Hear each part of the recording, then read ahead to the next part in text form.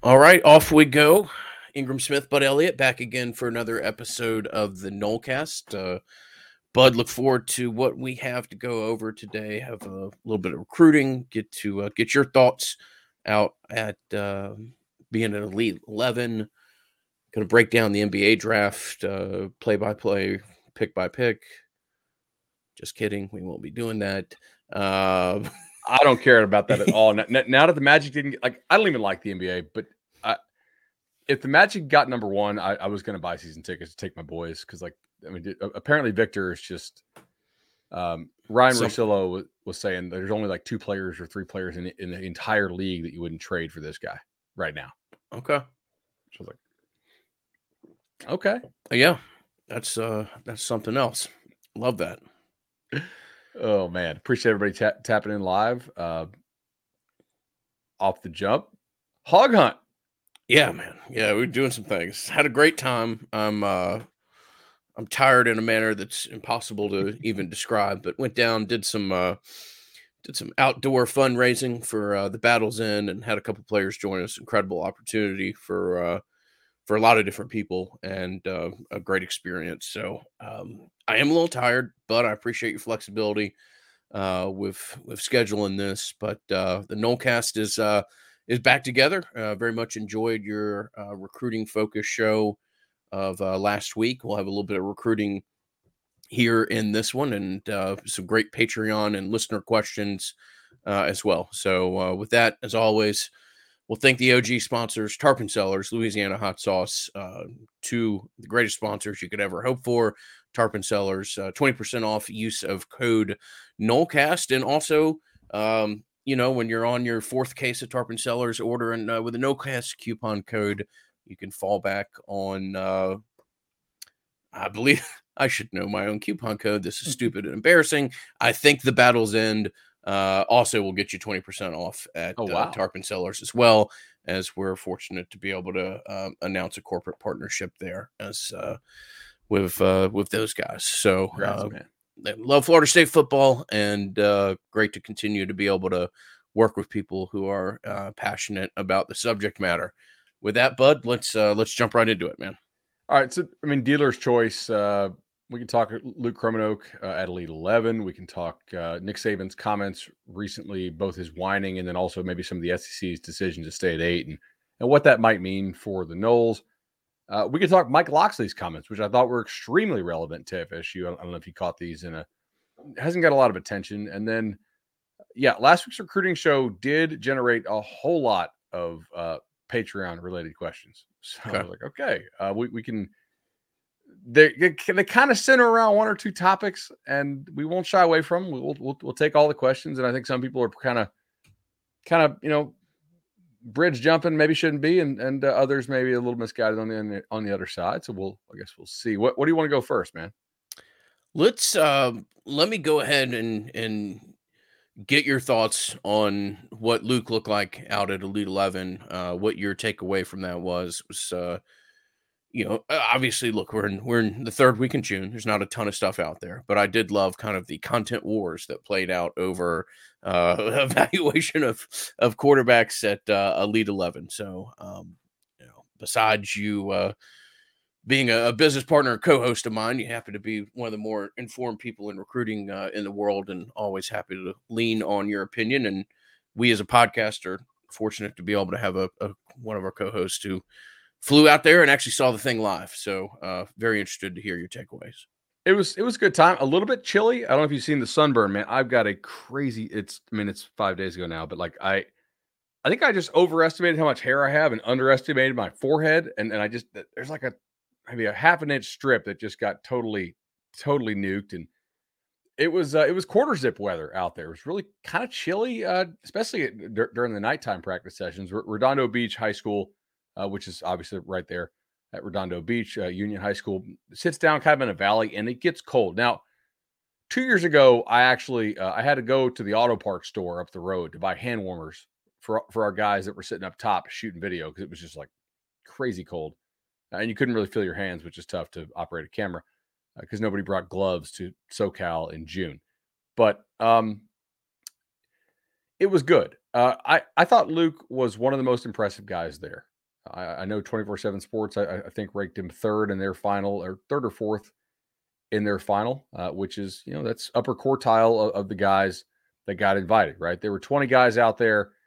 I think 3 or 4 of them just don't belong, but they're always going to invite 20 because they don't want to they don't want to say the 11th kid finished last, right? So if you invite 20, it's like, okay, the 11 is basically the upper half. Bama's kid, Julian Sain, won the MVP. I came away from the event saying the guy that I thought was the most impressive overall is still Dylan Raiola, who's heading to Georgia and transferring up your way to Buford, by the way. Headed to Georgia, literally. Yeah. Yes. Absolutely. Yeah. Where he will be teammates with KJ Bolden. So, yeah.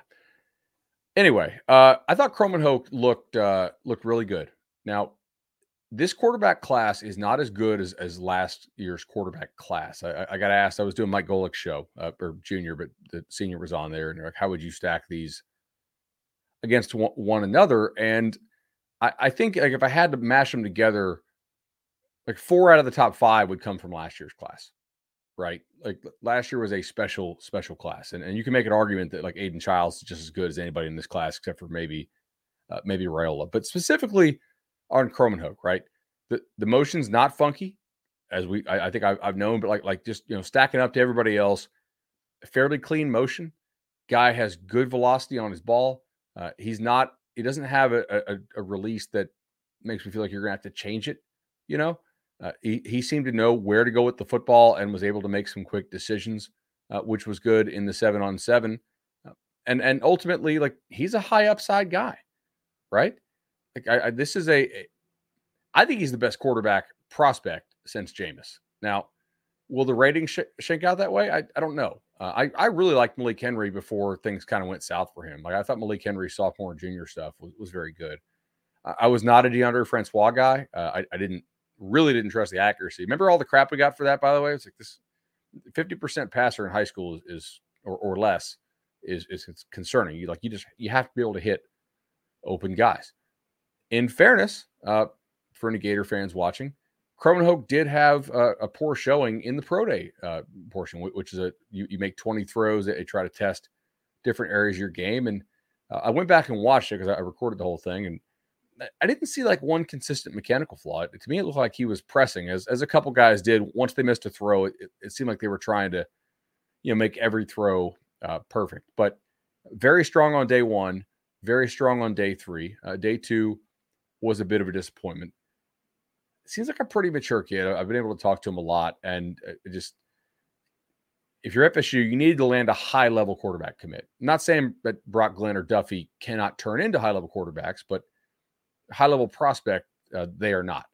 Kromenhoek is. He's a different level of athlete, and I think potential than those two guys, and he also seems really committed to recruiting for the Noles. So, I mean, if you're Mike Norvell and staff, like, you got to be just over the moon with how your quarterback recruiting is going, right now. And I don't know if Elite 11 put out their rankings. I trust our stuff, at 24/7 Sports a lot. But I mean, we had them top 3, top 4, and basically everybody that watched him is like, yeah, I see it. And the guy's only started 1 year of high school football. This is big time. Ricardo says, how big is the gap between Raiola, Sain, and Luke, considering he's played less quarterback than the first 2? That's a good question. Like, if I made the rankings, Luke would not be in 5-star consideration right now. I'd want to see more out of him, right? More consistent, more game exposure, have an even bigger senior year than he did as a junior. I think Sain and Raiola have proved it more in terms of upside and on-field performance. But yeah, I to me, it's a really impressive package. He was also rooting for other guys out there. I was standing next to his dad during DJ Lagway's 7-on-7. And some of the Lagway's guys weren't running hard at all. Like, it was the last one of the event. That's as forward as QB commit, kid who's, pretty raw, but has big time ability. And like, they were rooting for each other, but I know they probably want like Florida State battle, but like they all want each other to do well, man. He's a high level kid. Seems like a pretty mature kid. Like, you look at him, he's kind of got like a baby face still, and a guy that you can tell will probably grow into his body. So FSU, really doing a nice job with quarterback recruiting. Norvell and Tokars deserve some credit there for sure.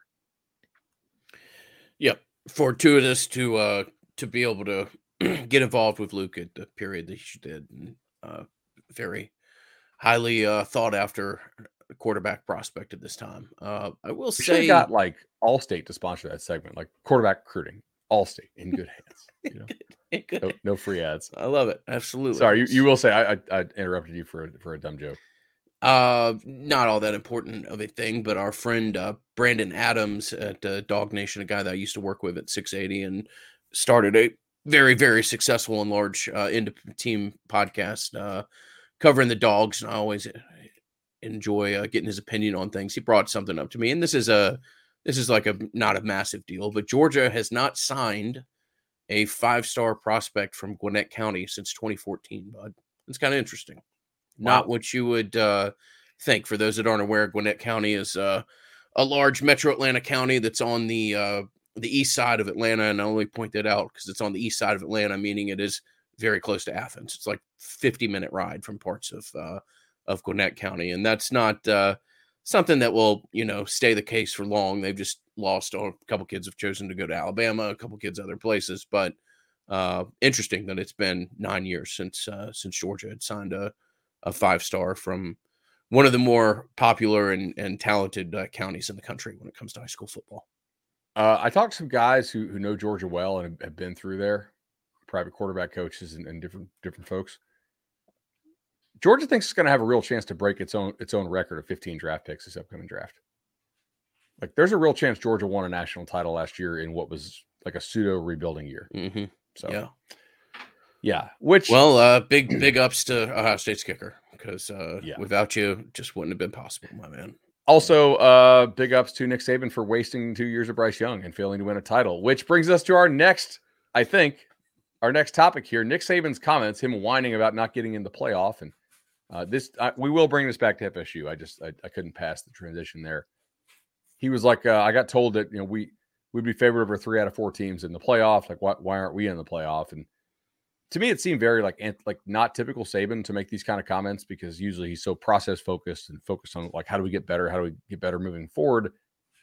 And I'm like, yeah, but you were also favored over LSU and over Tennessee, and you played a nail biting 1-score game at home against a terrible Texas A&M team, and also screwed around in a couple other games. They'd probably lose the Texas game if Texas quarterback doesn't get knocked out. So like, you have no good wins. Other than that, though, like it's a really good playoff case as a 2-win non-division champion. But those comments came from an interview. Did you watch the Joel Klatt interview? I have not seen it. No, I only watched parts of it. I didn't have time for the whole thing. But pairing those with the SEC deciding to stay at 8 games, I think there's a number of reasons the SEC did decide to stay at 8 games. But I think the way that the schools wanting to stay at 8 convinced the schools wanting to go to 9 was basically like, hey, wait a year. Let's put pressure on the playoff to make some kind of like RPI or strength of schedule formula, right? Before we go to 9, because they are concerned that the additional strength of schedule will not be recognized by the committee, which I think is a valid concern, man. Like, they typically just rank these teams based on losses within certain ranges, obviously. When I'm doing my playoff odds, I allow like an extra tolerance of like a 0.5 loss for SEC teams. So there is some of that baked into the committee's consideration. But with respect to FSU, if like this Bama series and this Georgia series does get canceled, which I know we've kind of discussed before that it certainly could, given the SEC's actions for some of these other existing non-conference series that had to be canceled, including like, Oklahoma's not going to play Georgia this year, and Michigan, was it Michigan, Texas, I think it is, or one of those got swiped off as well, and a few others. Like right now, this year, FSU's schedule strength is like 42nd. It's basically Clemson, LSU, and everybody else on the schedule drags it down. Now, if Florida and Miami get their act together, that's different. That will change, and I think you kind of have to project that maybe one of them will, if not both, eventually, probably. But does FSU need to be proactive in trying to schedule well enough to make sure they can get into the playoff as a second ACC team in years in which they don't win the ACC? Or like, are we worried about the ACC being a consistent one bid league in this thing, given the schedule strength concerns? Like, if they get their way, Big Ten and SEC are going to dominate the schedule strength metrics unless you're really proactive in going out and scheduling non-conference opponents. And should you care? Like, if you don't manage to win a shitty ACC, do you actually really want to be in the playoff? No, I mean, I know we laugh. No, I mean, it's a good question. Absolutely. Half these teams aren't trying. Wasn't laughing at the question as much as the way you framed it. I'd like it. I just think this situation is going to resolve itself. I don't, I don't know that conference expansion's around the immediate corner, but I don't think it's going to be all that long. And it's probably not the hypothetical that you're asking me to schedule around. And I agree with you. If you really think you're going to be in the ACC for a while, then yeah, you probably do need to have something else out there. I just don't know that you're even going to be able to get it. I mean, I think these scheduling requirements and models that some of these conferences are going to fall into, I don't know how many big time non-conference games you're really going to be able to schedule. I think you're going to have 9, perhaps even 10 conference games at some point. So, maybe that 10th game is 5 years down the road or something. I'm not saying it's going to happen immediately. But you pay a lot for content because you want the content and you want to monetize it. That's where the content is. So I think that makes a lot of sense. Did you see these Mike Locksley comments? I did see those. Those are very interesting. I wanted to pick your brain on this as somebody who literally runs like one of the most successful collectives out there. So there's a I don't want to say a battle behind the scenes at every school, because I don't know that there is, nor does it have to be. You can, the fundraising, facility building apparatus, whether for Florida State, it's Seminole Boosters. It's different at each school. And NIL, they don't necessarily have to be entities. And I'm very proud of the relationship that Florida State has behind the scenes with every entity that needs to interact, communicate to be successful. So please don't read into these words as me talking about what's going on domestically.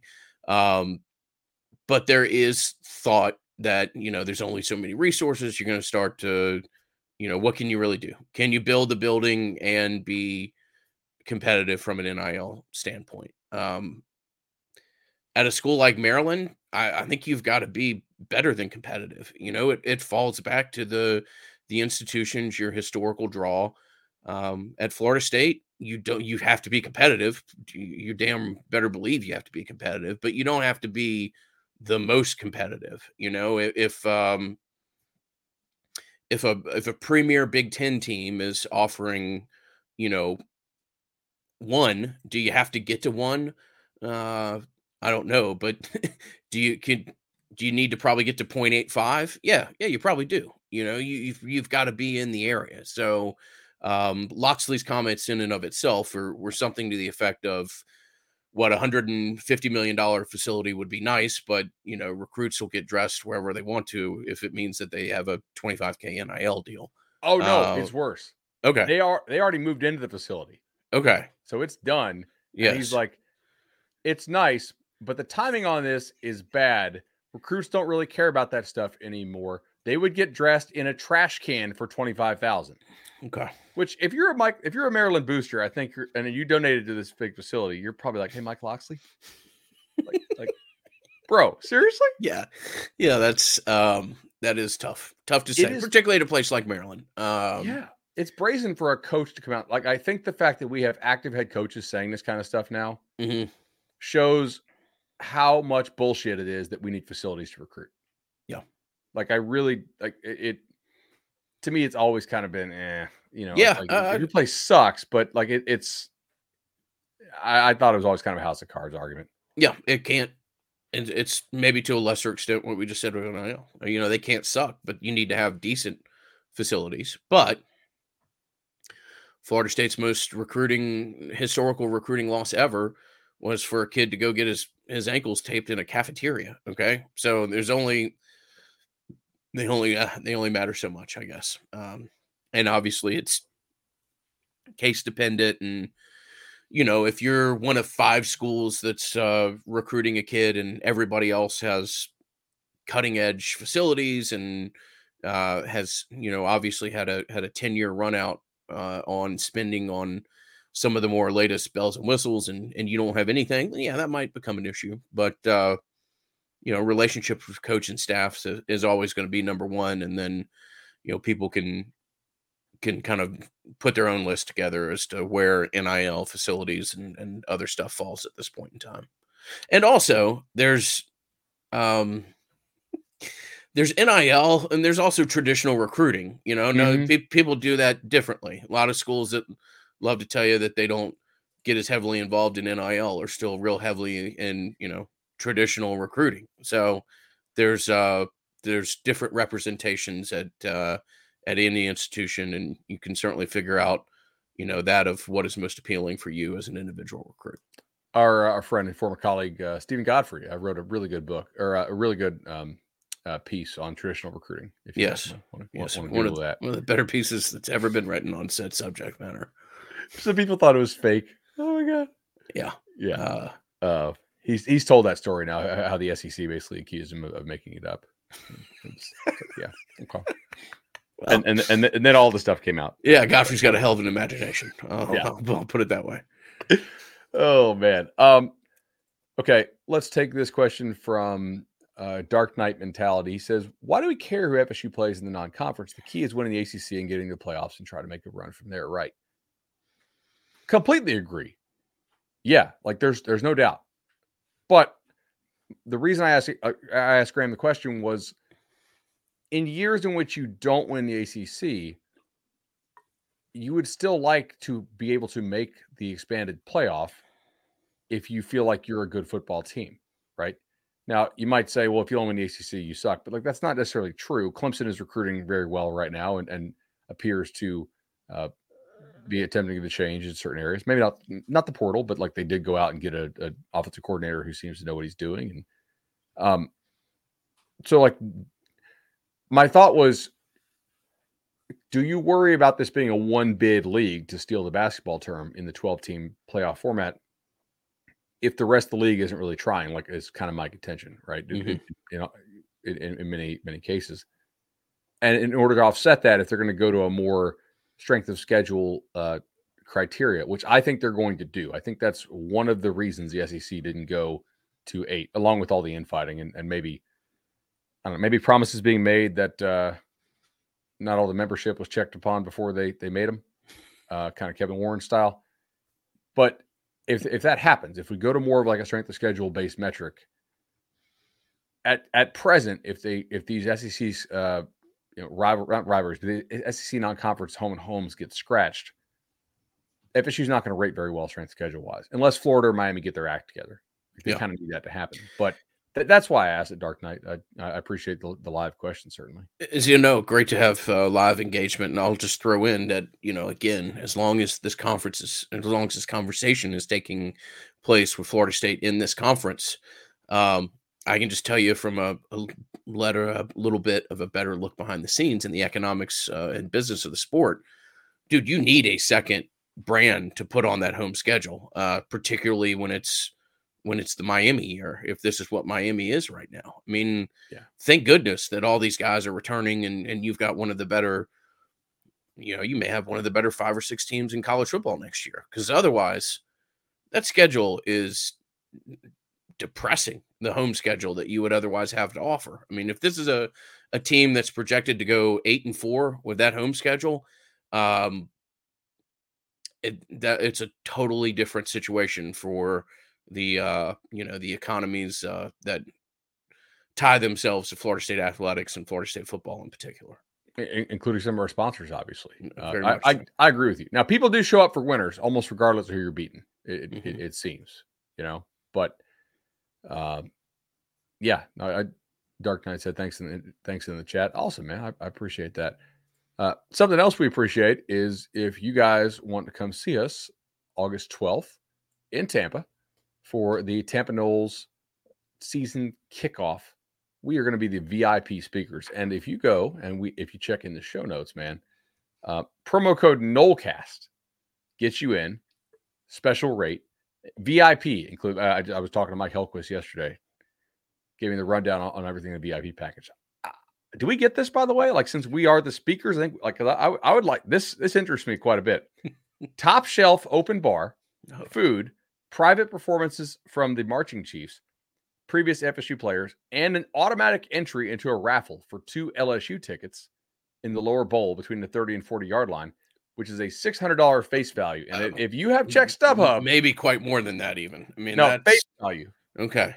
If you, what do you think the StubHub value is on tickets in the lower bowl on the 30 to 40? Like, yeah, look, I can two tickets there is probably what, $2,000? Probably somewhere in that. I was going to say somewhere between $1,600 and $1,800, based off what I looked at last week. I talked to a buddy of mine yesterday at the golf club. He was looking for tickets. He was wondering if I had a hookup. I was like, for this game, I really don't. All right, I will tell you one thing that top row is $200 each in the whole stadium. I will never, from my position at the Battle's End, share like conversations that I have with parents other than this one. And this is a good indicator as to the level of demand for tickets. No, I've had a couple kids' parents ask me if I could help them get additional tickets for this game. That's where you are with ticket demand. And I can tell you our friends at the ticketing office and everything else are having a challenge on their hands. It's a great challenge. It's the challenge that you want, but you've got a lot of people that have given to Florida State for a long time that probably think they should have a few more tickets than they do for this LSU game. It's great to have a ticket this much in demand, and it's just great to be back at a level of the sport where you're literally playing what could potentially be a playoff game as the week 1 kickoff. That's incredible. So yeah, I know got a lot of friends coming to town, and they're kind of doing the thing where it's like, all right, like, honey, normally like you'd go to the game with me, but like maybe like, do we, and like, so my wife obviously went to LSU, so she's going. Like, she's like, I'm not playing that. And I'm like, well, babe, we're a little different, but yeah, totally. It's going to be interesting. Patreon.com/Nolecast. Our inbox was full. You want to hit some of these? Let's do it. I'll try to take us through a couple of these here real quickly. Larry asks, I listen to other media members who don't project Byers or Cypress to start, yet they think Florida State's a national contender, yet they think FSU is actually a national title contender. How does that make sense? Why is there reason to think that some of the other options at offensive line can hold up? Yeah, that's an interesting one. Like, should you, like, I tell you, my projections include Cypress and Byers being what FSU thought they were when they went after them in the transfer portal. If they're not, like, I know you can like guys like Jerrion Jones and Washington, and in theory, like, if Scott's healthy, obviously, like, we've had Robert on the show, like, the guy just has not been able to stay healthy for long stretches, which I think has hampered his development. He actually has 2 years left, right? So I'm not writing him off, but I do think 2024 upside, based on what I've seen these guys do in their college careers so far, I think for this team to be all it can be, I think you need to realize the athleticism and get these guys right and get them in the lineup of Byers and Cypress. Like, if Byers and Cypress are not starting, I'm not picking FSU to win the ACC. I think you need those guys to be high-level players for you. That's why you went out in the portal and attacked it, because I don't think you had high-level players at those positions, to be totally frank. So I don't think they're a true national title contender regardless. I think that's kind of crazy. Like we just said to open the show, Georgia thinks it's going to break its record for draft picks in a single year at 15. Mm-hmm. So that's like what? 7 starters not getting drafted in this year. Plus, like we know Michael Williams and Malachi Starks are probably both first or second round picks, almost certainly if they stay healthy for them. So, to be a natty contender, you're looking at almost everybody on your starting lineups getting drafted. And, as we cited the stat the other day, and an average of 7 first rounders and you're too deep. But like, I mean, Yeah, I think they need Byers and Cypress to start and play well to be all they can be. I think your ceiling is more limited with some of the other guys. And that's even though I know the staff likes some of these other guys too. I think there's a reason you went out and got them. In my opinion, they're both starters. And I've had kids on the team who would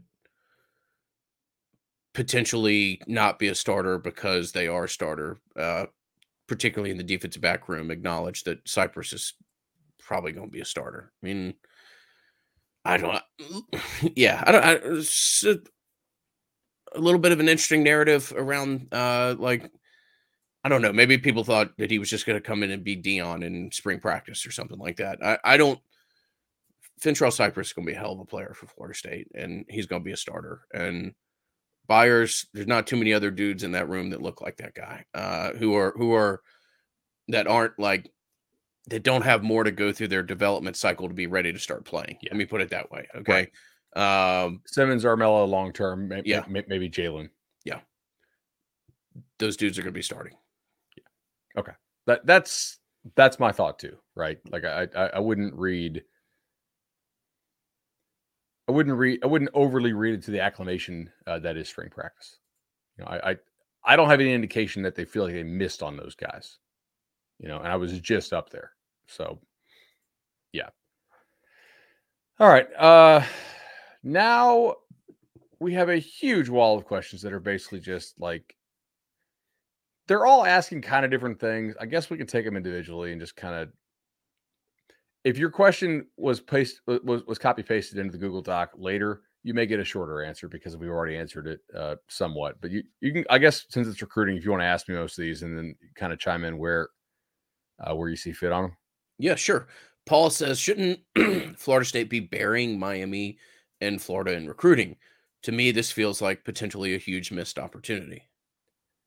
Well, I mean, look, Florida had a great weekend. Obviously, they added. I mean, they're up to number 3rd in the country on 24/7 Sports. They have, 2 5-stars, 9 4-stars on the composite. I think even a little bit better than that in the 247 rankings. Florida State is 11th right now with 1 5-star and 7 4-stars in the composite. 24/7 is a little bit lower on some of those guys. Which, before you get on me or 24/7 about this, I will note: do you know what service had the highest rating last year on all 5 of FSU's top 5 commits? It was 24/7 Sports. So I'm pretty sure there's no grand conspiracy to hold down FSU's rankings at 24/7 Sports. Okay. It just, there's year-to-year differences of opinion on some players. My quibble with this question is Miami is not smoking FSU in recruiting right now. They are 26. They have 3 4-stars, 3 4-stars and 9 3-stars. So did Miami smoke you in recruiting last year? Yes. Are they doing so far this year? No. If you have concern about this, it's not that you're getting smoked. It's that you're not doing the smoking.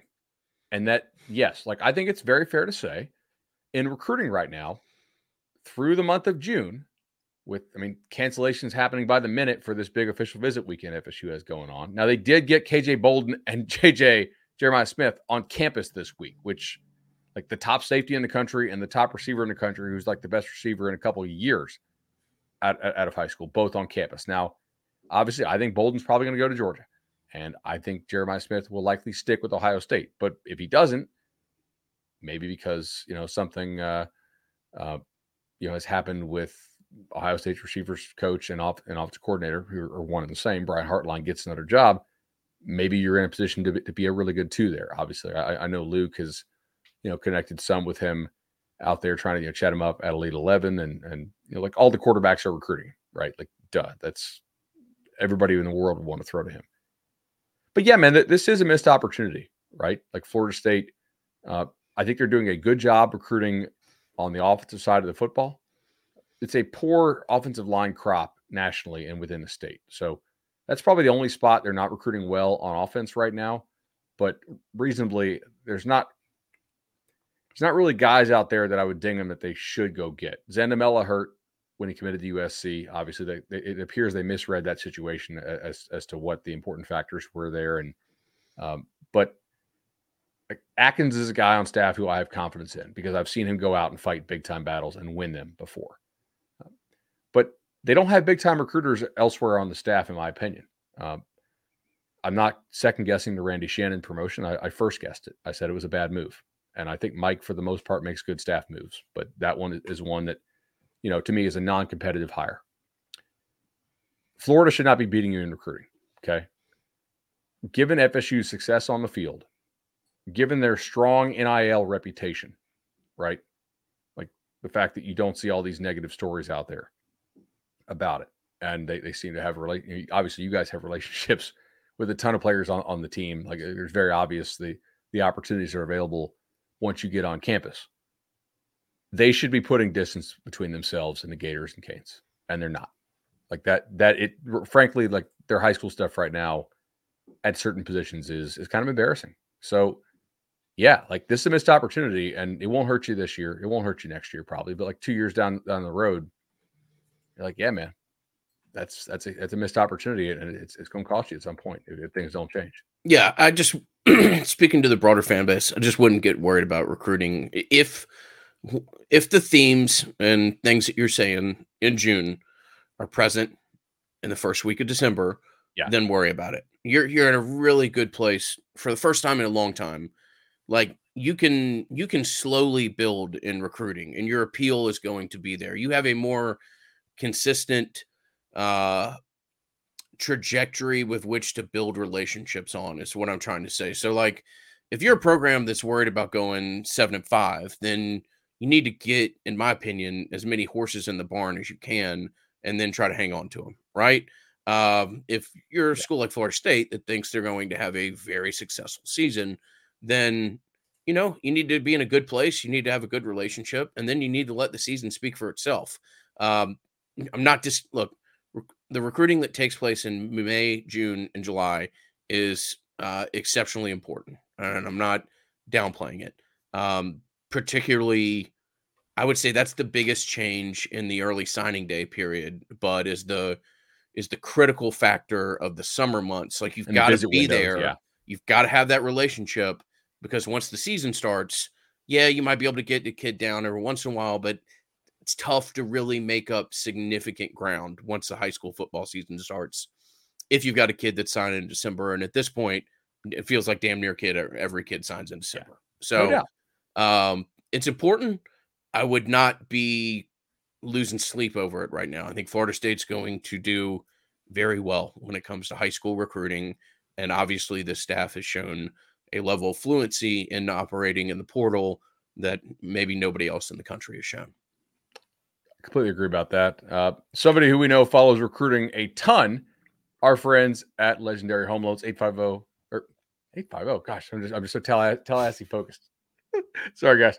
844 FSU loan, 844 FSU loan. I think we hit 500 all-time loans to these dudes. An amazing experience. I'm two of them. Yeah. So, yeah. I'm working on trying to become 501 or wherever we are myself on a project in Virginia. But nonetheless, I mean, it's just been an incredible experience. I've got a list that I'll try to have ready for probably not next podcast, but the one after that, of just people that have recently gotten a loan. Just been incredible. And Shannon's the best. And Chad is kind of orchestrating the whole thing with a level of passion and drive for Florida State athletics that you're not really going to see held by, I don't know, anybody else out there. So great people to work with, great people to have confidence and faith in, one of the larger transactions that you're going to enter into in life. The Legendary team lives up to their name,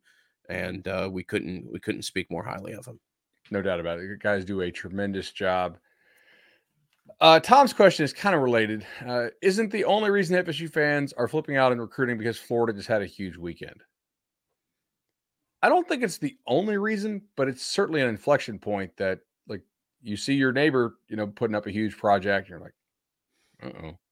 What's going on here? And you see a lot of these official visits, particularly in the front seven. That's the only real area I'm concerned about. And I like they failed last year in front seven recruiting, right? Like we got told how bad our rating was on some of these guys, and yet like some of these guys didn't make any of the practice reports in the fall for a reason, or in the spring for a reason. They at least tried at D end last year. Yeah, you just right? lost your difference maker. Yeah, but I mean, at linebacker, I don't. I mean, they got Nicholson thanks to Derek Ray. I'm not, whatever. I think Florida is the main reason FSU fans are flipping out right now. Tom's probably right about that. Maybe not the only, but probably the main one.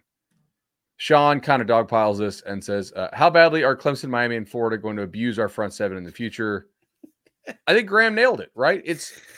If it stays this way and you sign zero, Nicholson last year was the only guy in the top 247 in the front seven signed. This year on track to sign zero. Then they will abuse you or unless you get really, really good job in the portal. Again, that you could hold your own against those teams. Again, like it's June. It's not time to like freak out. June. I just love the mentality of a college football fan. It is, dude, they're passionate. Where is it that we can freak out? Okay, I found the area. I get it, and I love it, and it's the reason why this and many other media products that have to do with Florida State football are successful as they are. But it's too funny. Jeff, you're right, but there was a consistent theme in the questions today. Jeff asked, why are people freaking out about recruiting? Florida State has shown portal is the way of the future. Interesting conversation here. I mean, you always have to be able to do well at high school. We know that. Yes, portal is the way of the future. I'm not trying to pat myself or the battle's in on the back when I say this. I don't know that we will have a period where I think the economics of the market are starting to shift significantly. The portal is going to be a very different place to operate in within the future, and not as though it was easy this year. But people see the value in retention and selectively working in the portal, and that's going to be a different landscape as people adjust and course correct. So I think Florida State's going to have a great opportunity in the portal. Mike Norvell's personality, I think, particularly fits to portal recruiting, in the fact that he can have a very quick, honest, and authentic conversation with you, and that's either going to land or not. And then both sides can make an adjustment quickly from there. So I'm not going to say Florida State's going to go away from the portal.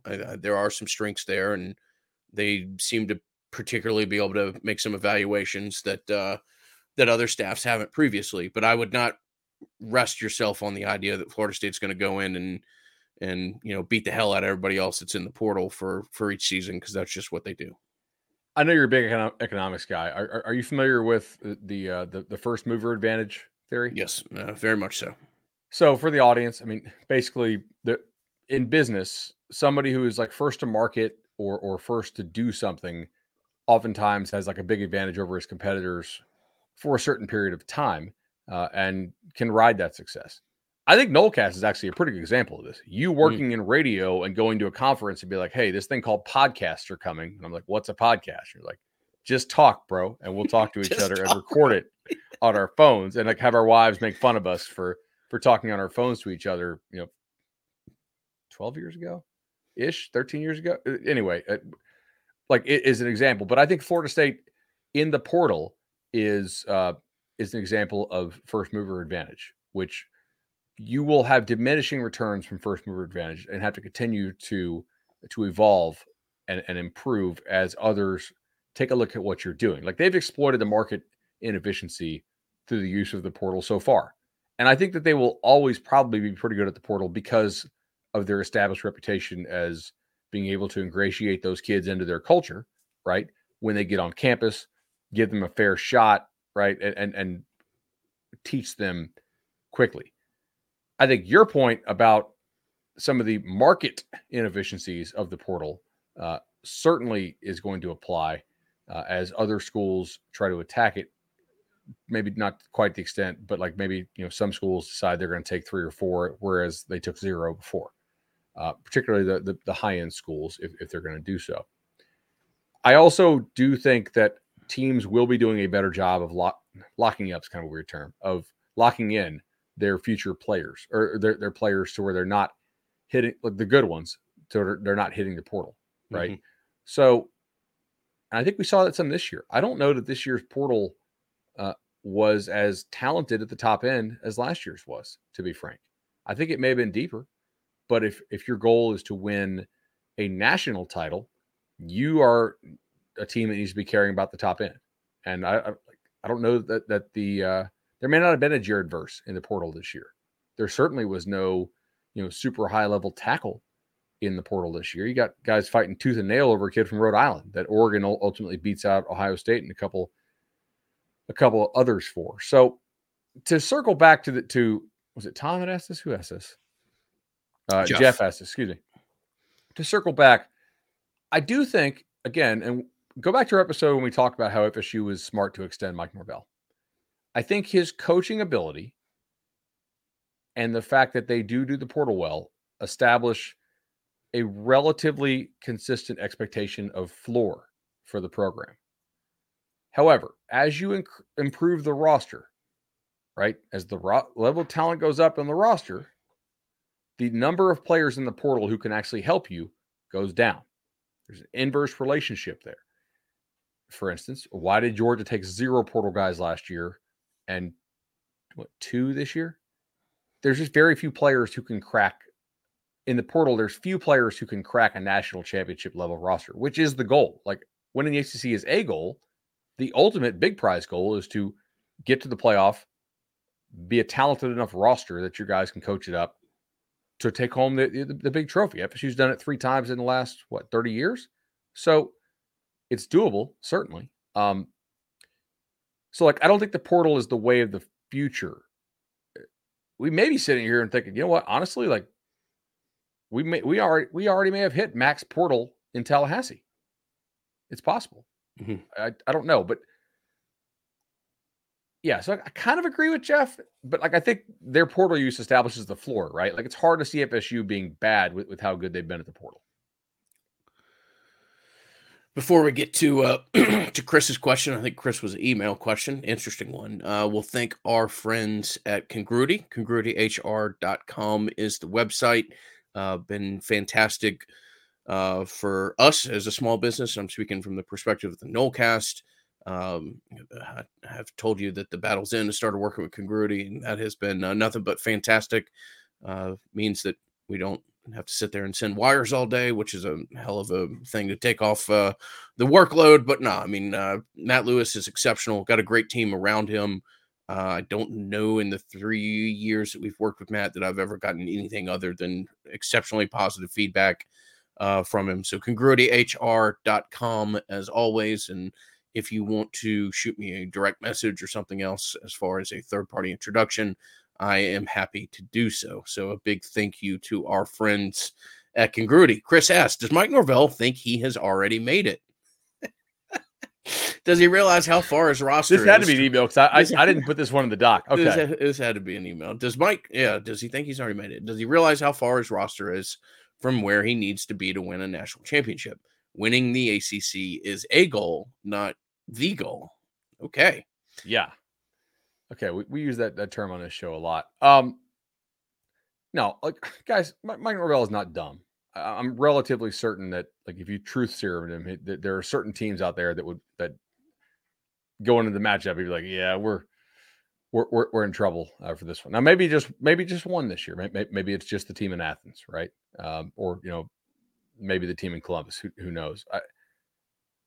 I don't think that he thinks this roster is in its final form at all. There's no way. I think he knows that he has a pretty good ball club this year with a chance to go win the ACC. And even though you'd be an underdog, I think in certain playoff matchups, there's no rule that says the dog has to lose. There's a rule that says it will lose more often than it wins, but there's no rule that says it has to win to lose. No, I mean, you don't think Mike thinks he's already made it, do you? I think I had to laugh. It's just kind of preposterous, dude. Not that I know Mike Norvell at some great level. I don't. Yeah, Mike Norvell in complacency or whatever he's made it could be interpreted as. I don't. I would give the strongest possible pushback on. I don't know if you watch the climb videos. Some of them are great, but there's a clip in the most recent one where his daughter is trying to describe her dad's energy levels, and she's literally just like, "My dad is like." Like he runs at like 100 degrees Celsius. Yes, that's what the guy does, man. You don't have to worry about Mike Norvell and complacency, and I'll just leave it at that. It's something else. So yeah, the ACC is a goal, not the goal.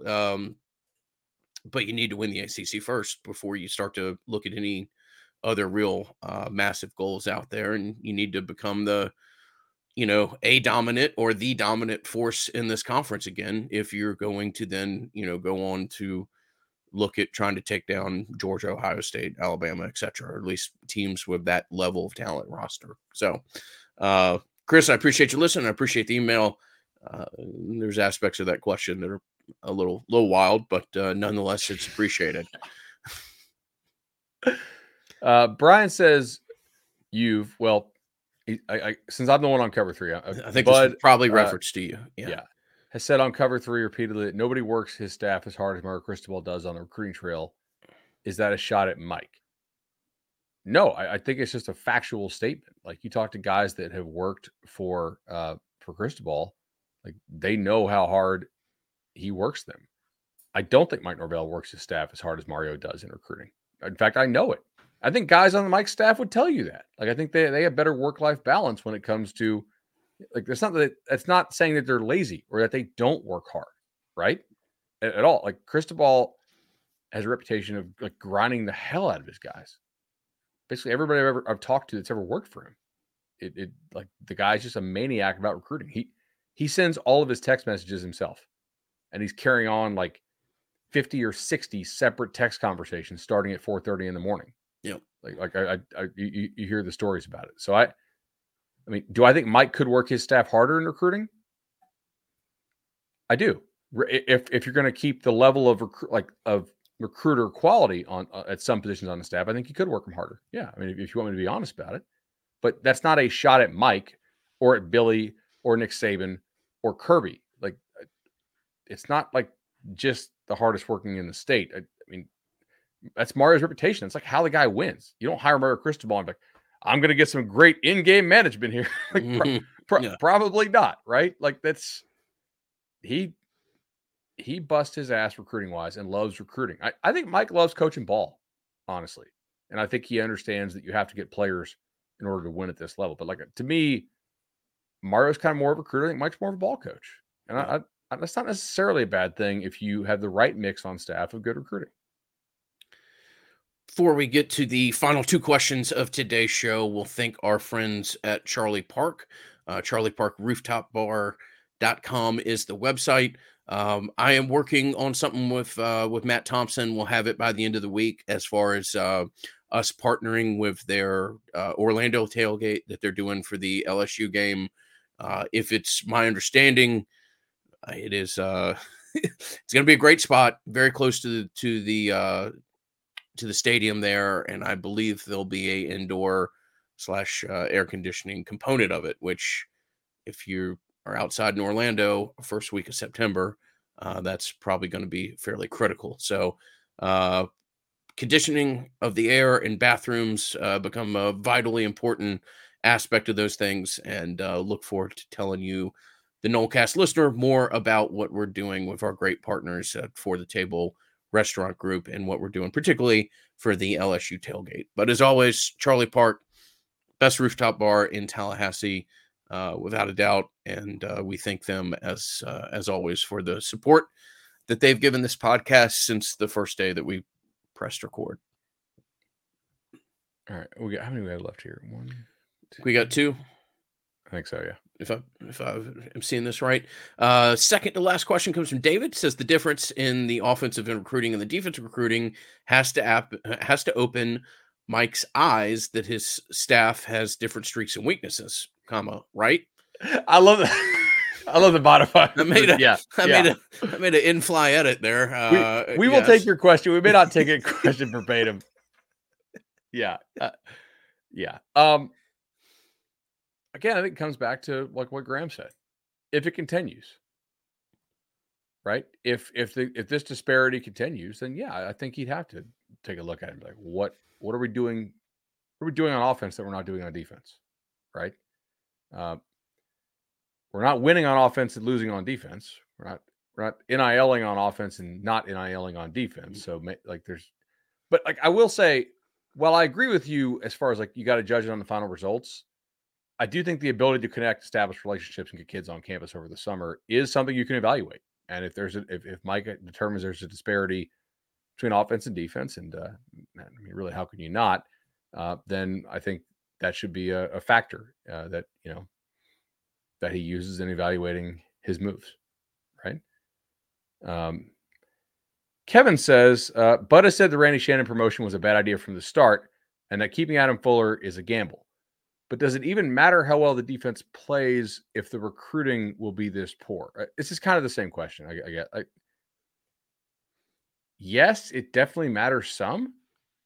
Like if they come out and play lights out, and Mike Norvell's like, all right, Adam Fuller and Randy Shannon are the reason that this is a top 5 defensive unit in the country or something, I think you're going to cut these guys more slack than if they, play in like a top 20 defense, but recruit to like a top 25 only level on defense. Yeah, guys, it definitely matters. Like all the factors matter, right? I don't know. Yeah. We'll see. We got a good question. This is kind of depressing. Let's do some questions from the live chat. I mean, you've got different pieces there that can recruit fairly well. I mean, I think Papuchis obviously suffered a tough loss at the end of last year's recruiting. Papuchis at least tries. Yeah. Like he's texting big time kids, offering like nobody's having to tell him, "Hey, John, like you want to go ahead and offer some high level kids." I'm not convinced that's that way up and down the lineup. Like I think he's tried and lost, but he's at least tried. Like you said, I mean, the Falk thing last year was really tough, right? He tried on Nigel Kelly. Yeah, I mean, no prize for second place, but probably should have won that one. But yeah, it's just the way it plays out. So, yeah, we'll see. A lot of these questions will resolve themselves, and I think you're right that this summer period does offer us a kind of unique. Like if this is horse racing, it's a good quarter mile mark. And I'm not saying it's a quarter mile into the race. It's just a place where you can have a decent idea as to where these horses are. And if the end of the race looks like it looks like right now, then yeah, I'd expect some things to be addressed. But we'll watch it play out, and the interesting tone from the fan base this morning. We'll have some, continue to take listener questions and kind of see where the fan base shifts on this. And if it does, that'd be a good thing, probably, because there'll be some documented wins on the recruiting trail to maybe move some people off where they are right now. Ricardo Castro, how much coffee is too much coffee? I drink a lot of coffee during the season. I try to drink less in the off season so that it has the effect. Yeah. It's not a plug at all, but for me, it's the Celsius equation that I have to run. So, I know Pate has told this story on Late Kick before. If you listen to Josh or not, we're pretty blessed at 24/7 to have like two of the biggest shows out there, and I don't think he had worked in an office before that had an espresso machine. So this is back at the old, like the Brentwood 24/7 sports office. And he's told some version of the story, but you guys will get a kick out of this. And it only did espresso. Like, I think the Americano button was broken. Anyway, but I'm watching him. I never met this guy. He and I both got hired about the same time, right before the pandemic. And, we're pretty blessed to get in. So I don't know if we're here, if they wait a couple more months. And he's filling up his cup with espresso shots to get a full cup of coffee. And I'm like,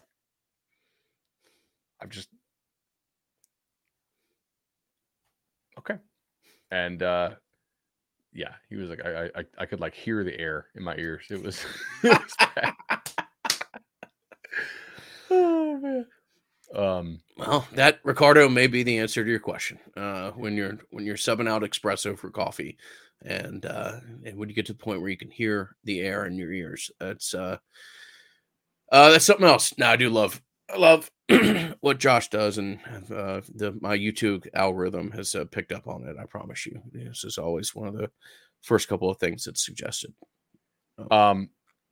Bill says, how much negative recruiting of Alex Atkins head coaching prospects after the season are affecting offensive line recruiting?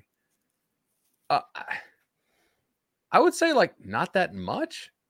Ultimately, like I'm sure it gets kicked around, but like people negatively recruited Alex Atkins for other things too, right? Like you should have seen some of the memes that like were sent to kids when Ravel first hired him because he hadn't coached at the Power 5 level before, right? Like negative recruiting happens on pretty much every kid, right? Or every coach. So I can't say it doesn't happen. I think it probably absolutely happens. But I mean, you'd rather have your coach be negatively recruited that he's going to like get a big head coaching job than not, because it means you got a stud, right? Right. Yeah. I think FSU should wish that some of these other coaches it has on staff are getting like negatively recruited in that way.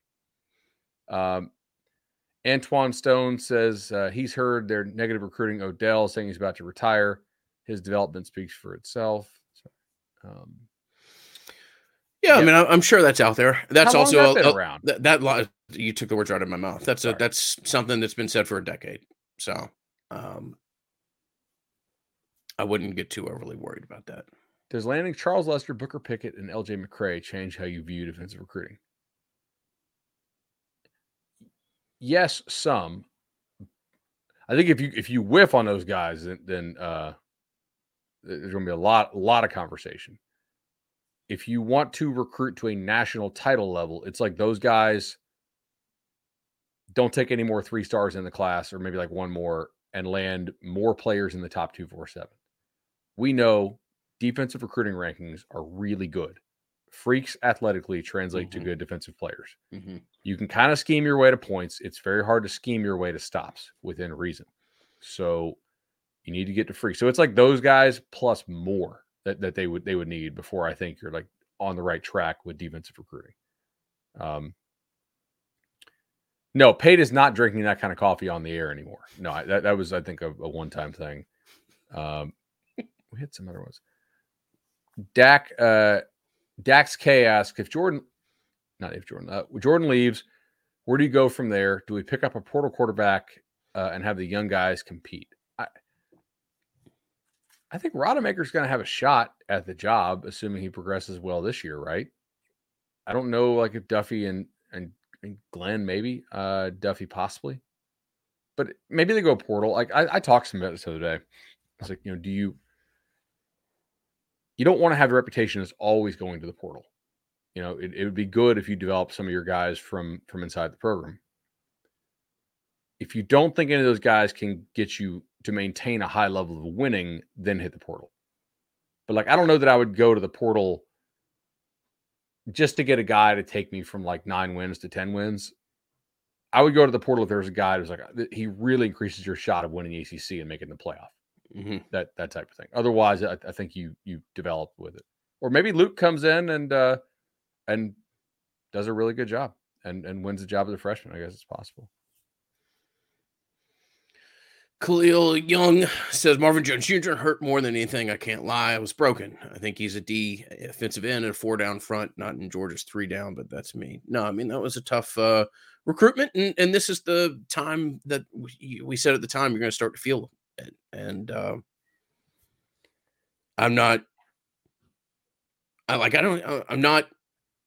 even think Rising Spear was around. So I'm not trying to throw shade at anybody when I say this. But like, the Marvin Jones Jr., and I've referenced this, I think I referenced this a year ago before I had anything to do with NIL. Although the two do happen to be related. I think you were 2 times behind Alabama and 4 times behind what Georgia put out there. So that kind of goes to the point where I'm saying you don't necessarily have to be the most competitive, but you do have to be competitive. Now that was a issue from like the earliest generation of name, image, and likeness. And Just see what the ramifications of that as you go down the line. But yeah, Marvin Jones Jr. would be a massive piece on this defense right now, and that's one that, as we predicted, you're going to start to feel in 23 and 24. I mean, they have been in it for. This is why people are like, why don't you get on, DN recruiting like you do linebacker recruiting? The results have been the same. The methodology is not. They have been in it for Falk. They were legitimately in it for Nigel Leak. Obviously, Marvin Jones. Probably another guy I'm missing. Like, you can't show me like the big time linebackers that they went down to the wire for. They really don't exist. They were not in it for any of those. So yeah, like, again, the results have been the same. The reasons have been different, and the process has been different. I actually, I got to go throw some makeup in my hairline. There you go. Okay. I can get on the air. The honesty. You probably need a nap, man. I need something, definitely. So, an hour and 6 minutes into it. Great to be able to be back as a full Nolecast. Thank you for all the support. Great to have as many live consumers of the product as we do, and a big shout out to all the OG pod listeners as we thank them, as they're still kind of the spine of this operation from a content consumption standpoint. So till next time, big thank you for myself, Bud, everybody associated with the Nolecast. Talk to you soon.